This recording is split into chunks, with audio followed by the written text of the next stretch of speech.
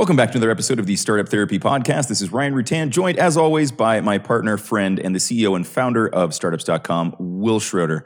Will, today we're going to talk about something that comes up quite frequently as startups start to feel some of that first success, or maybe second or third. We'll dig into that. But this is one where we both definitely have some personal experience. So why don't we just start by speaking to that? This notion that like, I'm having success now. This is a train that I get to ride forever off into eternity. And, you know, just because you've had one success, does that guarantee or mean that we're going to continue to do this and we just get to keep having success fun for the rest of our lives? All right. So before we get into this next topic, I just want to let you know what we talk about here is like 1% of the conversation. You know, really this conversation is going on all day long online at groups.startups.com, where Ryan and I pretty much talk endlessly with founders about every one of these topics. So if by the end of this discussion, you like the topic and you want to dig into it a little bit more with Ryan and I, just head to groups.startups.com and we'll pick it up from there. Yeah, every hand will be successful. You know, I won Right. this hand. I'm clearly good at this. It's called a just keep gambling playing. streak, right? Yeah. Those I never mean, end. You know, the problem we have, I think, you know, I'll speak for myself. The problem I had early on is that I had some success young.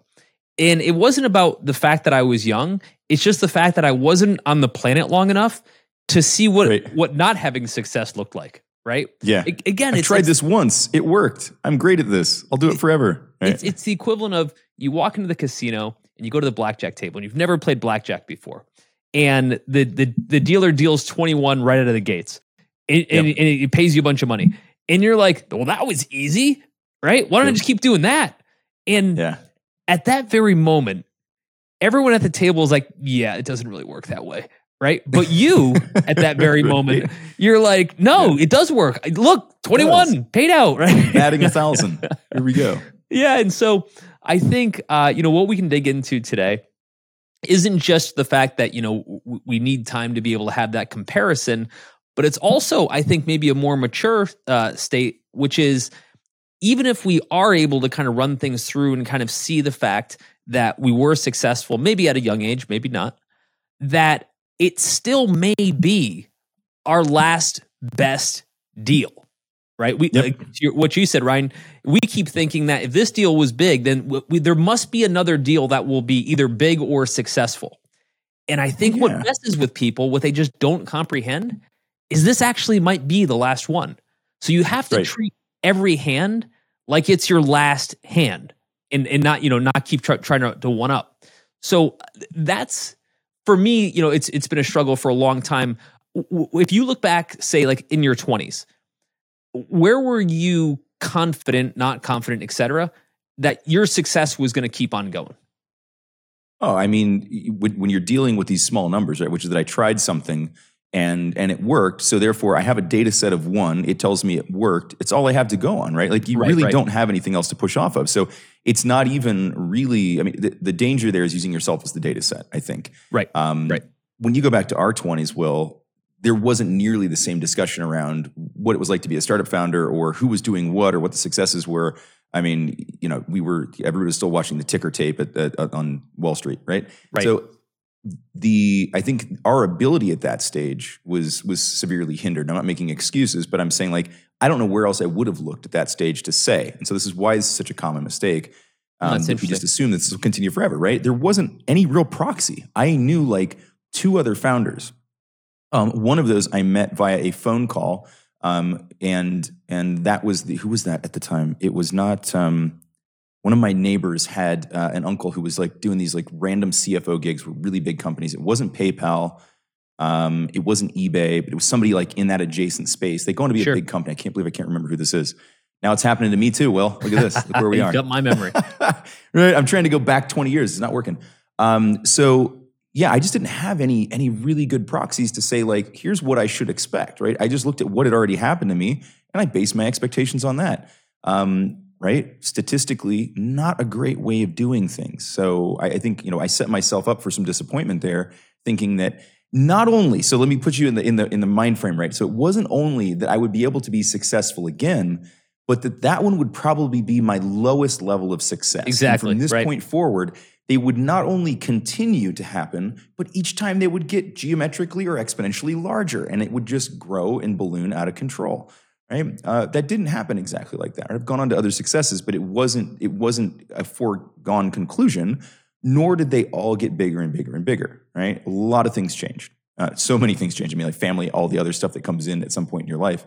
But yeah, just going back to that frame of mind in my 20s, it was like, okay, I did this once, did this twice. I can keep doing this, and each time it will just get bigger and better. Right?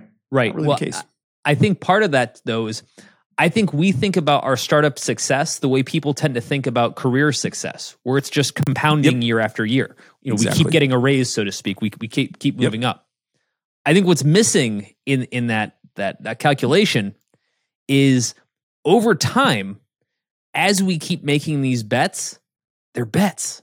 There's actually, you know, we're maybe better at managing the bets, but they're still bets. You know, if you look at this, Steve Jobs, after he launched Apple, right, you know, throughout the 80s, he left and he started another computing company called Next. Now, if you stop there and you say, okay, he just started one of the most successful, you know, computing companies of all time. He was still young. He had crazy connections.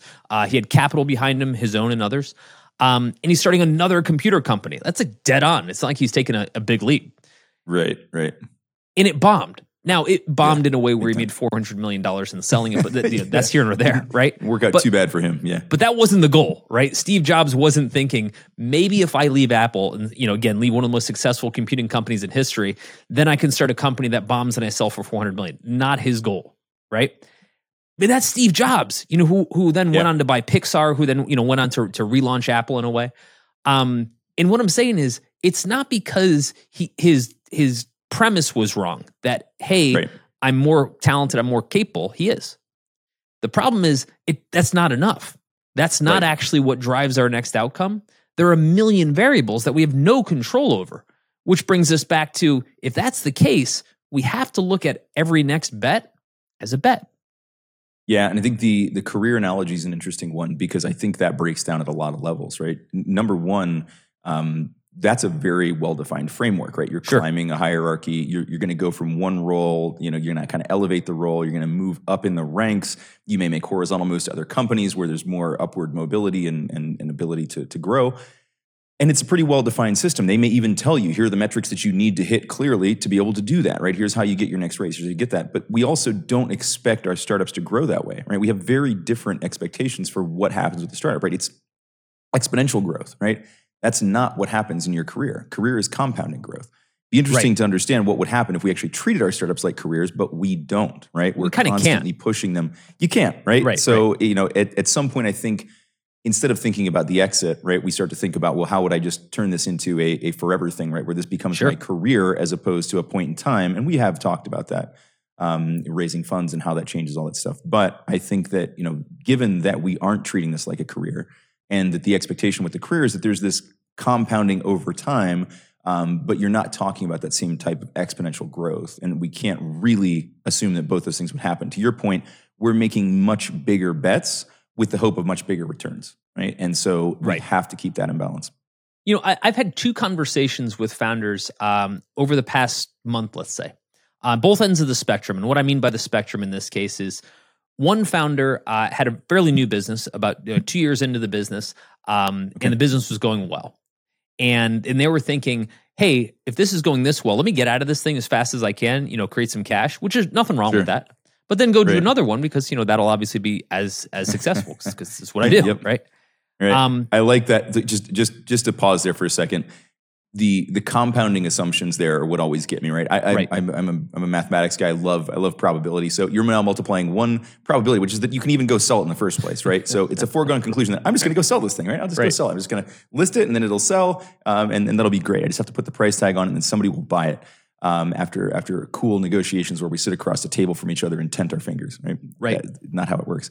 And then I'll go on and do the next one and that'll be successful too, right? Like the odds that you're multiplying there together make that such a tiny, tiny likely outcome. Right. So yeah, just wanted to hit pause for a second there and talk about how easily we do believe these things in the moment.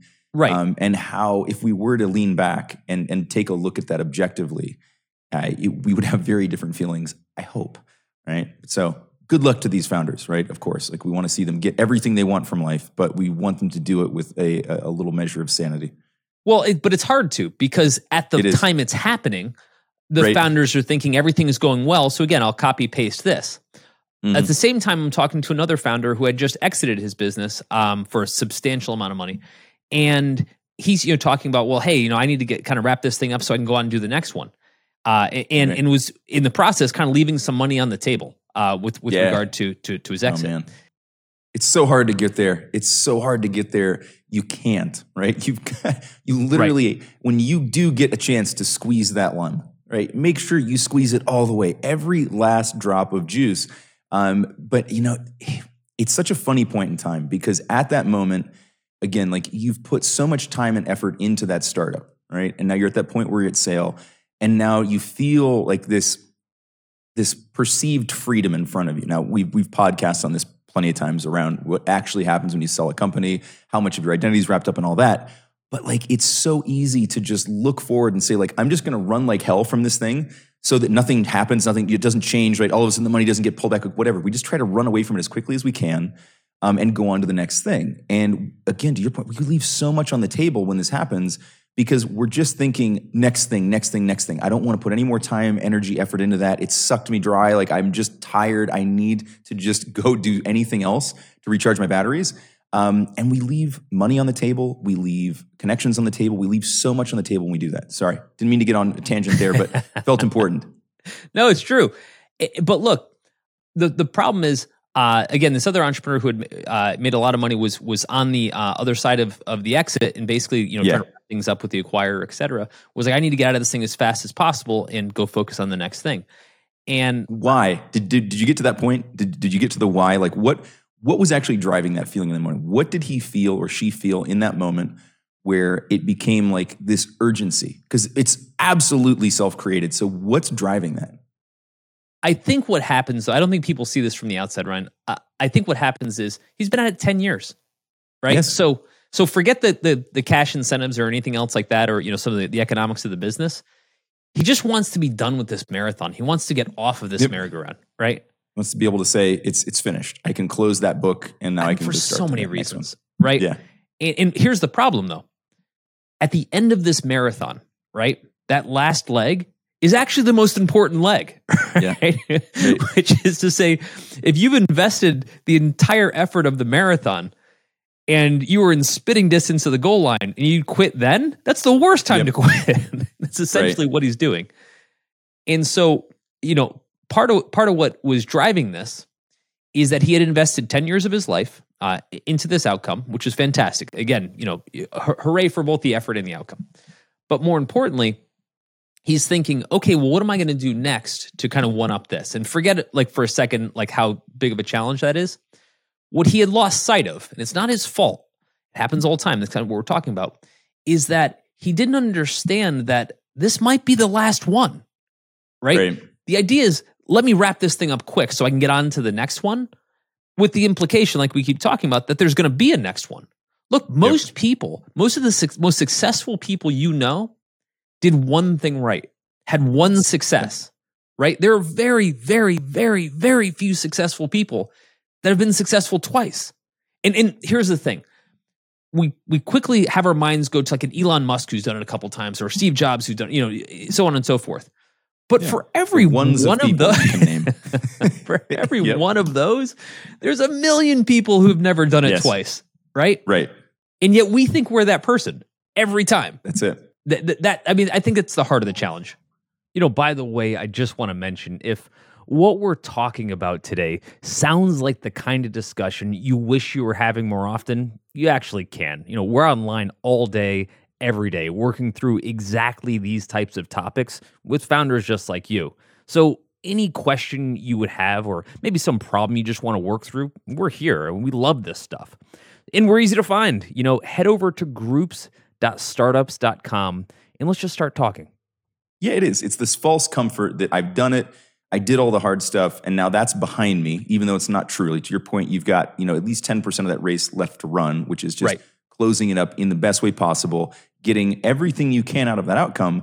The reason we feel comfortable not doing that is that we feel like, you know what? I'll just make it up on the next one, right? Whatever I'm leaving on the table now, I might as well just go spend that time building the next one because that'll be a better investment of my time, of the money that I did just make, whatever, right? We give ourselves all these justifications that are just patently not provably true at the moment, right? Sure, some people will go on and do great things with that money, with that new time that they have, with all the learnings they had from their first business. For the vast majority of them, they will go on, they will struggle with that second one. It will be a lot like the first one, and they'll have to put in at least 10 years of their time to get to another outcome like that, right? It is, right? And we forget that, right? It's like, oh, well, the second one will probably be twice as successful in half the time.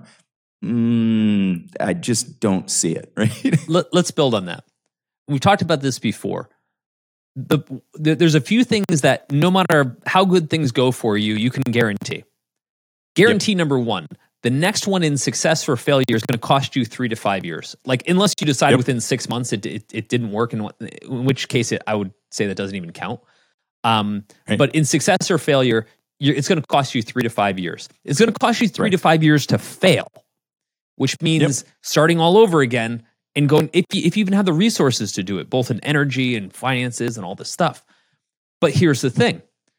Imagine two paths. Path one is I maximize what I have, based on where I'm at. I've invested 5, 7 years, whatever my investment time horizon is. It actually doesn't matter in this case. So that's number one. And I push it 2 more years to get more outcome. Option 2 is I actually go kind of, burn it all down and go start the next one and hope that has a bigger outcome. Think of all the things I just screwed myself on. Number one, I could have spent 2 years to increase a guaranteed outcome versus 3 to 5 years to have no guarantee of an outcome. Like, how is that better?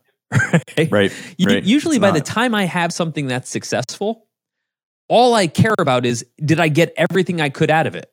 Because one, like you said, it may never happen again. But the other is the amount of time commitment I need to maximize pales in comparison to the amount of time I need and how many restarts I might need to do to ever get back here. That's really the heart of it. That's it. It's also funny to me too, just the irony of how much time we spend belaboring small dollar decisions and beating up cost within the startup company at the early stage, even at the mid stage.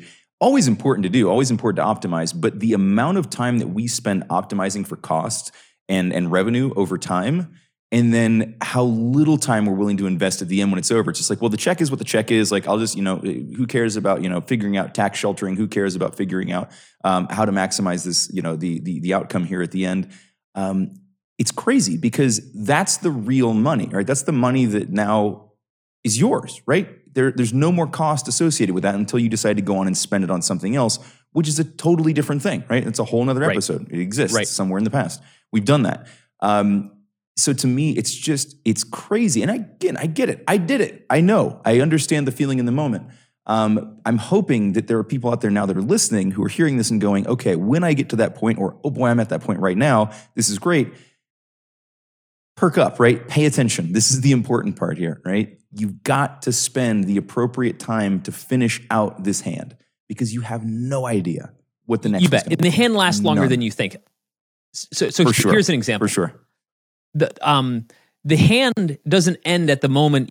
Our mythical hand here doesn't end at the moment you sell the company.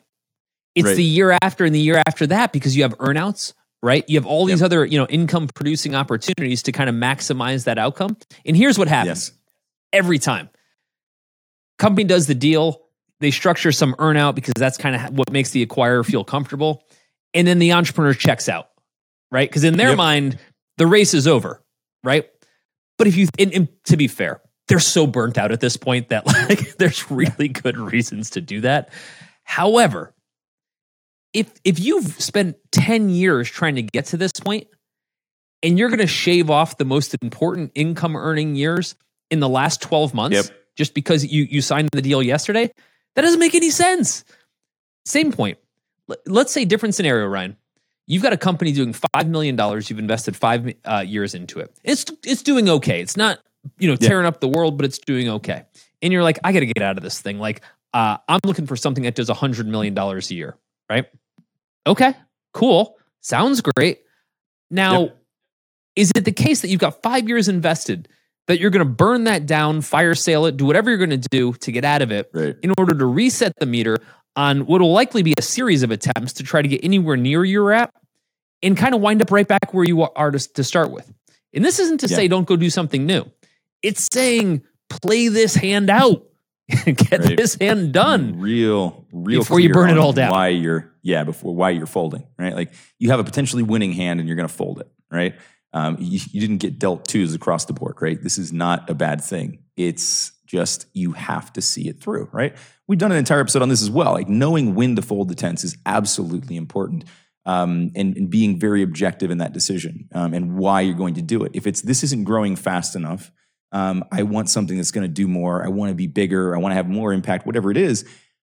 Probably worth looking in the mirror and saying, well, what is it that I'm not doing that's keeping this business from growing that way, right? You are in control of a lot of the destiny of that company. So if it's not working, what makes you think that simply by going and chasing something else, that it's going to be that much different? Oh, it's a bigger idea. It's a bigger opportunity. Well, is that what's holding you back now? Have you hit 100% of your market at this point? Or are you still having trouble reaching them? Are you having trouble retaining them? What are the factors that are holding you back? And we don't want to talk about those things in that moment. It's like, no. Those things are the wrong side. We want to look at the shiny side of the ball. Let's look at everything that's going right and just assume that all that stuff will exist. And none of the things that are going wrong will exist in the new one, right? We love to assume the outcome in that next hand and just carry forward everything that's great and nothing that's not, right? A little dangerous, right? Not a great approach to that.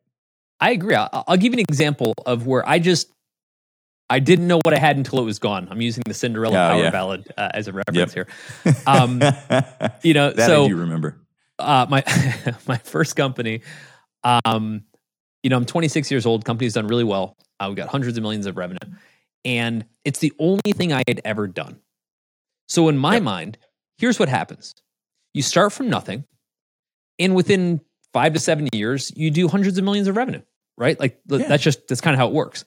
And I wasn't that ignorant, but I don't want to give myself too much credit either.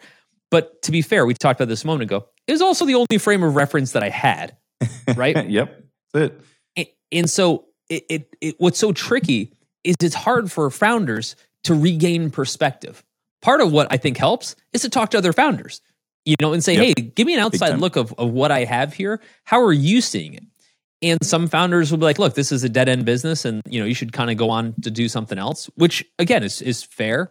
But more often than not, you're going to have other founders like, dude, like you should be paying attention to your actual business. Like you're messing around with something in cryptocurrency. You need to like pay attention to the things that's paying you real currency right now. Right. And what we also don't realize is the moment we take our eye off the ball, we start thinking about what's that next thing? That's when we start firing holes in the boat of the very thing that got us here. I did it. Exactly. When I was running Blue Diesel, when it was doing really well, all I could think of was, what am I going to go do next? And I would say 50% of my day for the last 2 years was probably spent in my head thinking about what's next. And the truth is, had I actually just focused more on that opportunity, and I mean, it went well, so I don't want to, like downplay it, but had I just focused on that opportunity, or had I had the foresight to know now, what I wished I knew back then, I would have gone back and I would have said, dude, I'm not going anywhere, right? Like this is probably never going to happen again. And I am going all in on this thing, good or bad. I'll never be able to, this is the important part. I'll never be able to invest higher ROI years than I can on a winner, right? Yep. And I would have invested as such. Now, and Ryan, this brings us back to our journey together. Here we are at startups.com, and we're 9 years into the journey. We've been around a while. That was sort of the goal. Yes. Right. And we've got a successful 8-figure business, right? Theoretically, we could all jump ship and start far more successful businesses. I mean, there's much bigger, a 9-figure business, right? 10-figure business, whatever. Yep. But we all, you, me, Elliot, and the rest of the team, we mostly have the benefit of having been through this before. And this conversation is so different. I was telling Sarah, my wife, the other night, I was like, in the last 9 years, how many new ideas have I brought you that weren't about startups.com? And she's like, boy, now that I think about it, you haven't had a single idea. And I was like, look, Contrast that to my last 20 years, where I'm starting a new company every 2 years. three per dinner. Yeah, right. I think it's a little bit tricky for us to instantiate that same understanding. Let's say with the rest of our staff, who's significantly younger than us, to their credit, they've only seen this. They've only been on this train. You know what I mean? Yeah, it's tough, right? I think this is one of those places where we're only going to be able to impart so much understanding through narrative. Some of this you do just have to go through. Hopefully, collecting enough examples from people around you that you avoid the major pitfalls in doing this. We've talked about this before too, but I hate to see false negatives anywhere inside a startup company, right? Because it can be that opportunity that you give up on too soon. Sure. That absolutely ends up being the one, right? We see this all the time in early stage startup marketing. It's super germane to me, and I see it all the time. I advise people through this all the time. It's really tough, right? It's really tough to know when we've achieved our success. But just like the startup company, I'll analogize it back to the marketing. That curve is flat for so long as you try to figure out which channels are viable.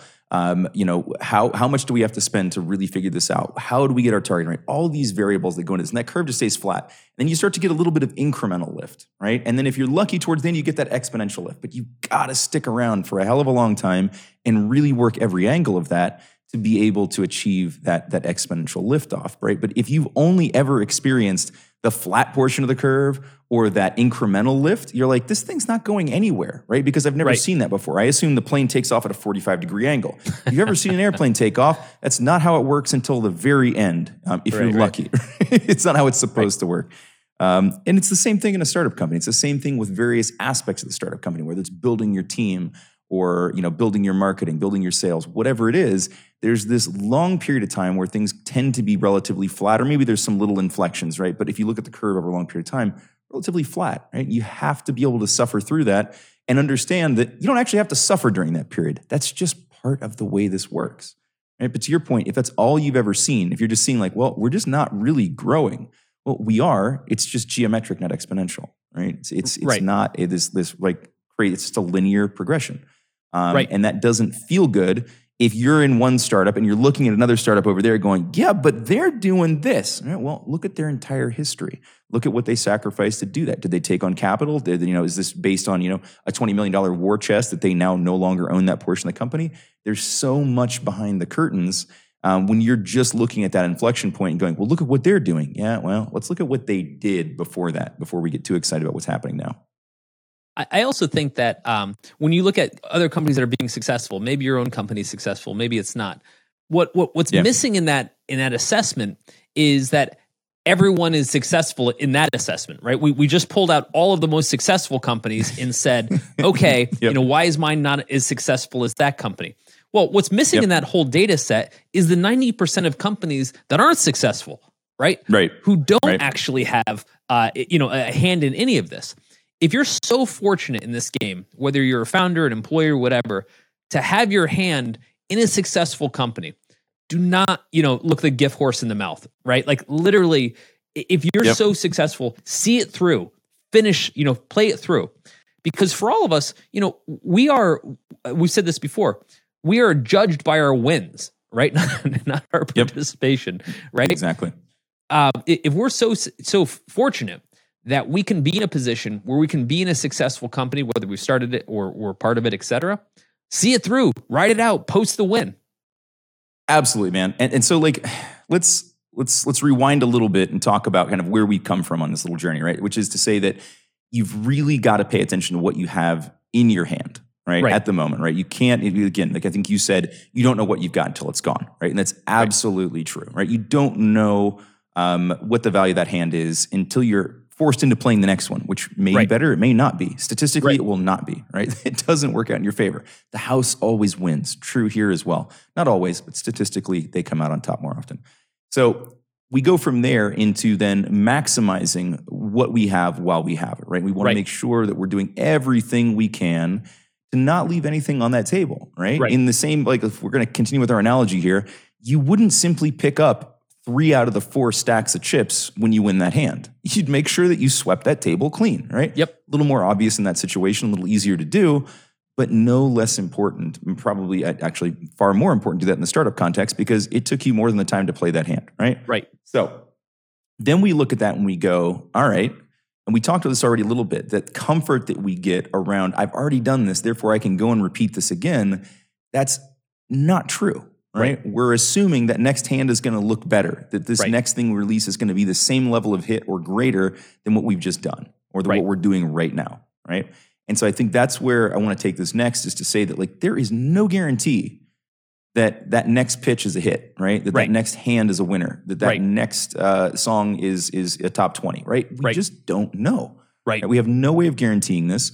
Very, very little that we can use to predict this other than we've been successful once, which to your point, most of the successful people you know did it once, right? And they're in the minority, right? Because everybody else failed. The other 90% didn't achieve that level of success. Right. And so now we're assuming that simply because we're part of that smaller cohort, that we're going to continue to do that, right? This isn't a standardized test. Just because you did well on it once doesn't mean you're going to do well on it again. It's the opposite of a standardized test.